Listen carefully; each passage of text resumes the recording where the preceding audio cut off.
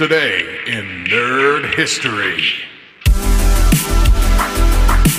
Hey there, movie buffs and history lovers. It's January 18th, and do I have a thrilling throwback for you? Cast your minds back to 2008. The big screen was taken by storm with the premiere of Cloverfield. Now, this wasn't just any monster movie. It was a heart-racing, edge-of-your-seat found-footage adventure.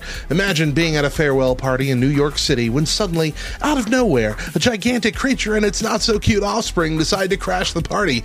Literally. This film had everyone in the audience gripping their seats as we followed 6 young New Yorkers trying to escape the chaos. Talk about an unforgettable cinematic experience.